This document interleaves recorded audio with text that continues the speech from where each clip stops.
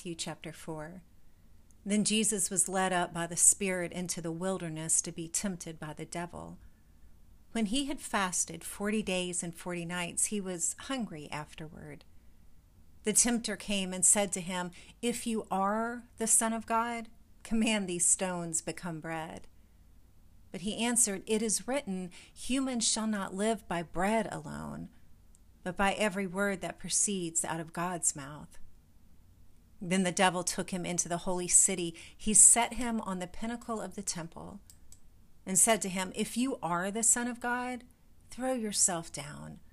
For it is written, he will command his angels concerning you, and on their hands they will bear you up, so that you don't dash your foot against a stone."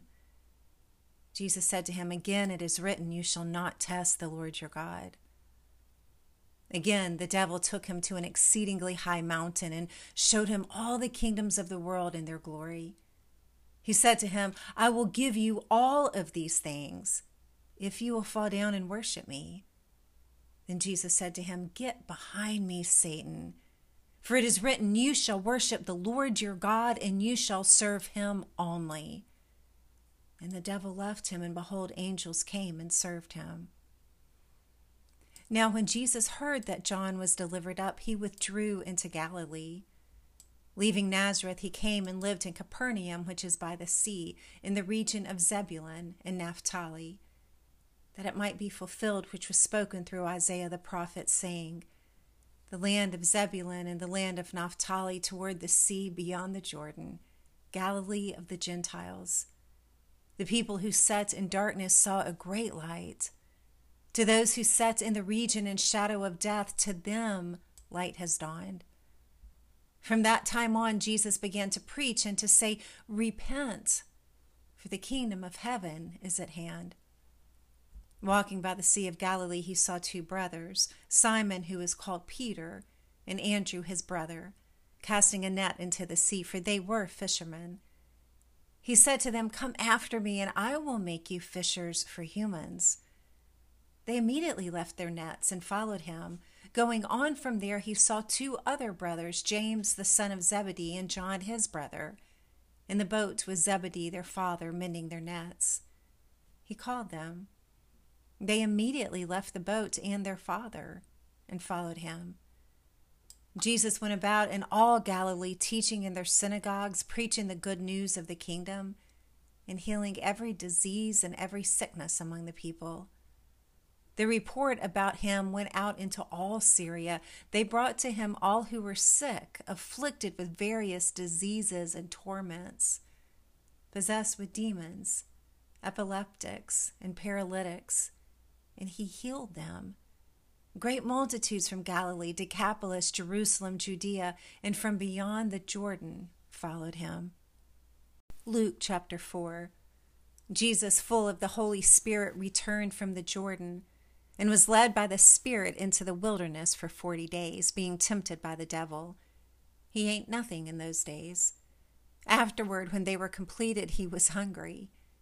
The devil said to him, "If you are the Son of God, command this stone to become bread." Jesus answered him, saying, "It is written, humans shall not live by bread alone, but by every word of God." The devil, leading him up on a high mountain, showed him all the kingdoms of the world in a moment of time. The devil said to him, "I will give you all this authority and their glory, for it has been delivered to me, and I give it to whomever I want. If you therefore will worship before me, it will all be yours." Jesus answered him, "Get behind me, Satan, for it is written, you shall worship the Lord your God, and you shall serve him only." He led him to Jerusalem and set him on the pinnacle of the temple and said to him, "If you are the Son of God, cast yourself down from here, for it is written, he will put his angels in charge of you to guard you, and on their hands they will bear you up, lest perhaps you dash your foot against a stone." Jesus answering said to him, "It has been said, you shall not tempt the Lord your God."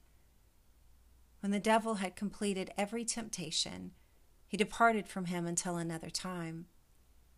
Jesus returned in the power of the Spirit into Galilee, and news about him spread through all the surrounding area. He taught in their synagogues, being glorified by all. He came to Nazareth, where he had been brought up. He entered, as was his custom, into the synagogue on the Sabbath day and stood up to read. The book of the prophet Isaiah was handed to him. He opened the book and found the place where it was written, "The Spirit of the Lord is on me, because he has anointed me to preach good news to the poor. He has sent me to heal the brokenhearted, to proclaim release to the captives, recovering of sight to the blind, to deliver those who are crushed, and to proclaim the acceptable year of the Lord." He closed the book, gave it back to the attendant, and sat down. The eyes of all the synagogue were fastened on him. He began to tell them, "Today, this scripture has been fulfilled in your hearing." All testified about him and wondered at the gracious words which proceeded out of his mouth. And they said, "Isn't this Joseph's son?" Doubtless you will tell me this proverb, "Physician, heal thyself." Whatever we have heard done in Capernaum, do also here in your hometown. He said, "Most certainly I tell you, no prophet is acceptable in their own hometown. But truly I tell you, there were many widows in Israel in the days of Elijah, when the sky was shut up 3 years and 6 months, when a great famine came over all the land. Elijah was sent to none of them except to Zarephath in the land of Sidon, to a woman who was a widow. There were many lepers in Israel in the time of Elisha the prophet, yet not one of them was cleansed, except Naaman the Syrian." They were all filled with wrath in the synagogue as they heard these things. They rose up, threw him out of the city, and led him to the brow of the hill that their city was built on, that they might throw him off the cliff. But he, passing through the middle of them, went his way. He came to Capernaum, a city of Galilee. He was teaching them on the Sabbath day, and they were astonished at his teaching, for his word was with authority. In the synagogue there was a man who had a spirit of an unclean demon, and he cried out with a loud voice, saying, "Ah, what have we to do with you, Jesus of Nazareth? Have you come to destroy us? I know who you are, the Holy One of God." Jesus rebuked him, saying, "Be silent and come out of him." When the demon had thrown him down in the middle of them, he came out of him, having done him no harm. Amazement came on all, and they spoke together one with another, saying, "What is this word? For with authority and power he commands the unclean spirits, and they come out." News about him went out into every place of the surrounding region. He rose up from the synagogue and entered into Simon's house. Simon's mother-in-law was afflicted with a great fever, and they begged him to help her. He stood over her and rebuked the fever, and it left her. Immediately she rose up and served them. When the sun was setting, all those who had any sick with various diseases brought them to him, and he laid his hands, every one of them, and healed them. Demons also came out of many, crying out and saying, "You are the Christ, the Son of God." Rebuking them, he did not allow them to speak, because they knew that he was the Christ. When it was day, he departed and went into an uninhabited place, and the multitudes looked for him and came to him and held on to him, so that he wouldn't go away from them. But he said to them, "I must preach the good news of God's kingdom to other cities also. For this reason I have been sent." He was preaching in the synagogues of Galilee. Luke 5. Now while the multitude pressed on him and heard the word of God, he was standing by the lake of Gennesaret. He saw 2 boats standing by the lake, but the fishermen had gone out of them and were washing their nets. He entered into one of the boats, which was Simon's, and asked him to put out a little from the land. He sat down and taught the multitudes from the boat. When he had finished speaking, he said to Simon, "Put out into the deep and let down your nets for a catch." Simon answered him, "Master, we worked all night and caught nothing, but at your word I will let down the net." When they had done this, they caught a great multitude of fish, and their net was breaking. They beckoned to their partners in the other boat that they should come and help them. They came and filled both boats, so that they began to sink. But Simon Peter, when he saw it, fell down at Jesus' knees, saying, "Depart from me, for I am a sinful man, Lord." For he was amazed, and all who were with him, at the catch of fish which they had caught. And so also were James and John, sons of Zebedee, who were partners with Simon. Jesus said to Simon, "Don't be afraid. From now on you will be catching people alive." When they had brought their boats to land, they left everything and followed him. While he was in one of the cities, behold, there was a man full of leprosy. When he saw Jesus, he fell on his face and begged him, saying, "Lord, if you want to, you can make me clean."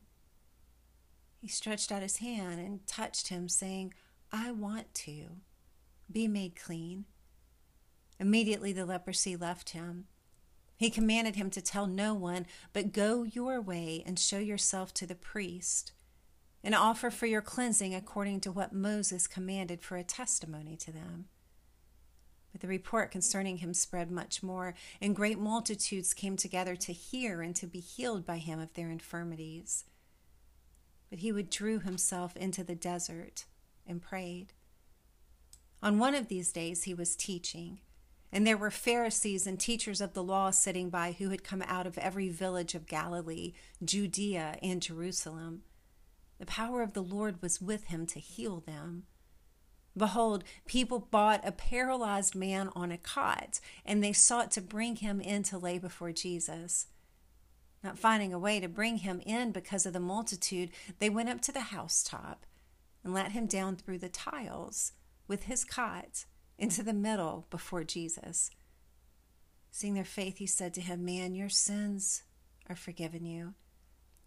The scribes and the Pharisees began to reason, saying, "Who is this who speaks blasphemies? Who can forgive sins but God alone?" But Jesus, perceiving their thoughts, answered them, "Why are you reasoning so in your hearts? Which is easier, to say, 'Your sins are forgiven you,' or to say, 'Arise and walk'? But that you may know that the Son of Man has authority on earth to forgive sins." He said to the paralyzed man, "I tell you, arise, take up your cot, and go to your house." Immediately he rose up before them, and took up that which he was laying on, and departed to his house, glorifying God. Amazement took hold on all, and they glorified God. They were filled with fear, saying, "We have seen strange things today." After these things, he went out and saw a tax collector named Levi sitting at the tax office, and said to him, "Follow me." He left everything and rose up and followed him. Levi made a great feast for him in his house. There was a great crowd of tax collectors and others who were reclining with them. Their scribes and the Pharisees murmured against his disciples, saying, "Why do you eat and drink with the tax collectors and sinners?" Jesus answered them, "Those who are healthy have no need for a physician, but those who are sick do. I have come not to call the righteous, but sinners to repentance." They said to him, "Why do John's disciples often fast and pray? Likewise also the disciples of the Pharisees, but yours eat and drink." He said to them, "Can you make the friends of the bridegroom fast while the bridegroom is with them? But the days will come when the bridegroom will be taken away from them. Then they will fast in those days." He also told a parable to them. "No one puts a piece from a new garment on an old garment, or else they will tear the new, and also the piece from the new will not match the old. No one puts new wine into old wineskins, or else the new wine will burst the skins, and it will be spilled, and the skins will be destroyed.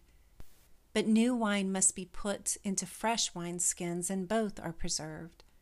No one having drunk old wine immediately desires new, for they say the old is better."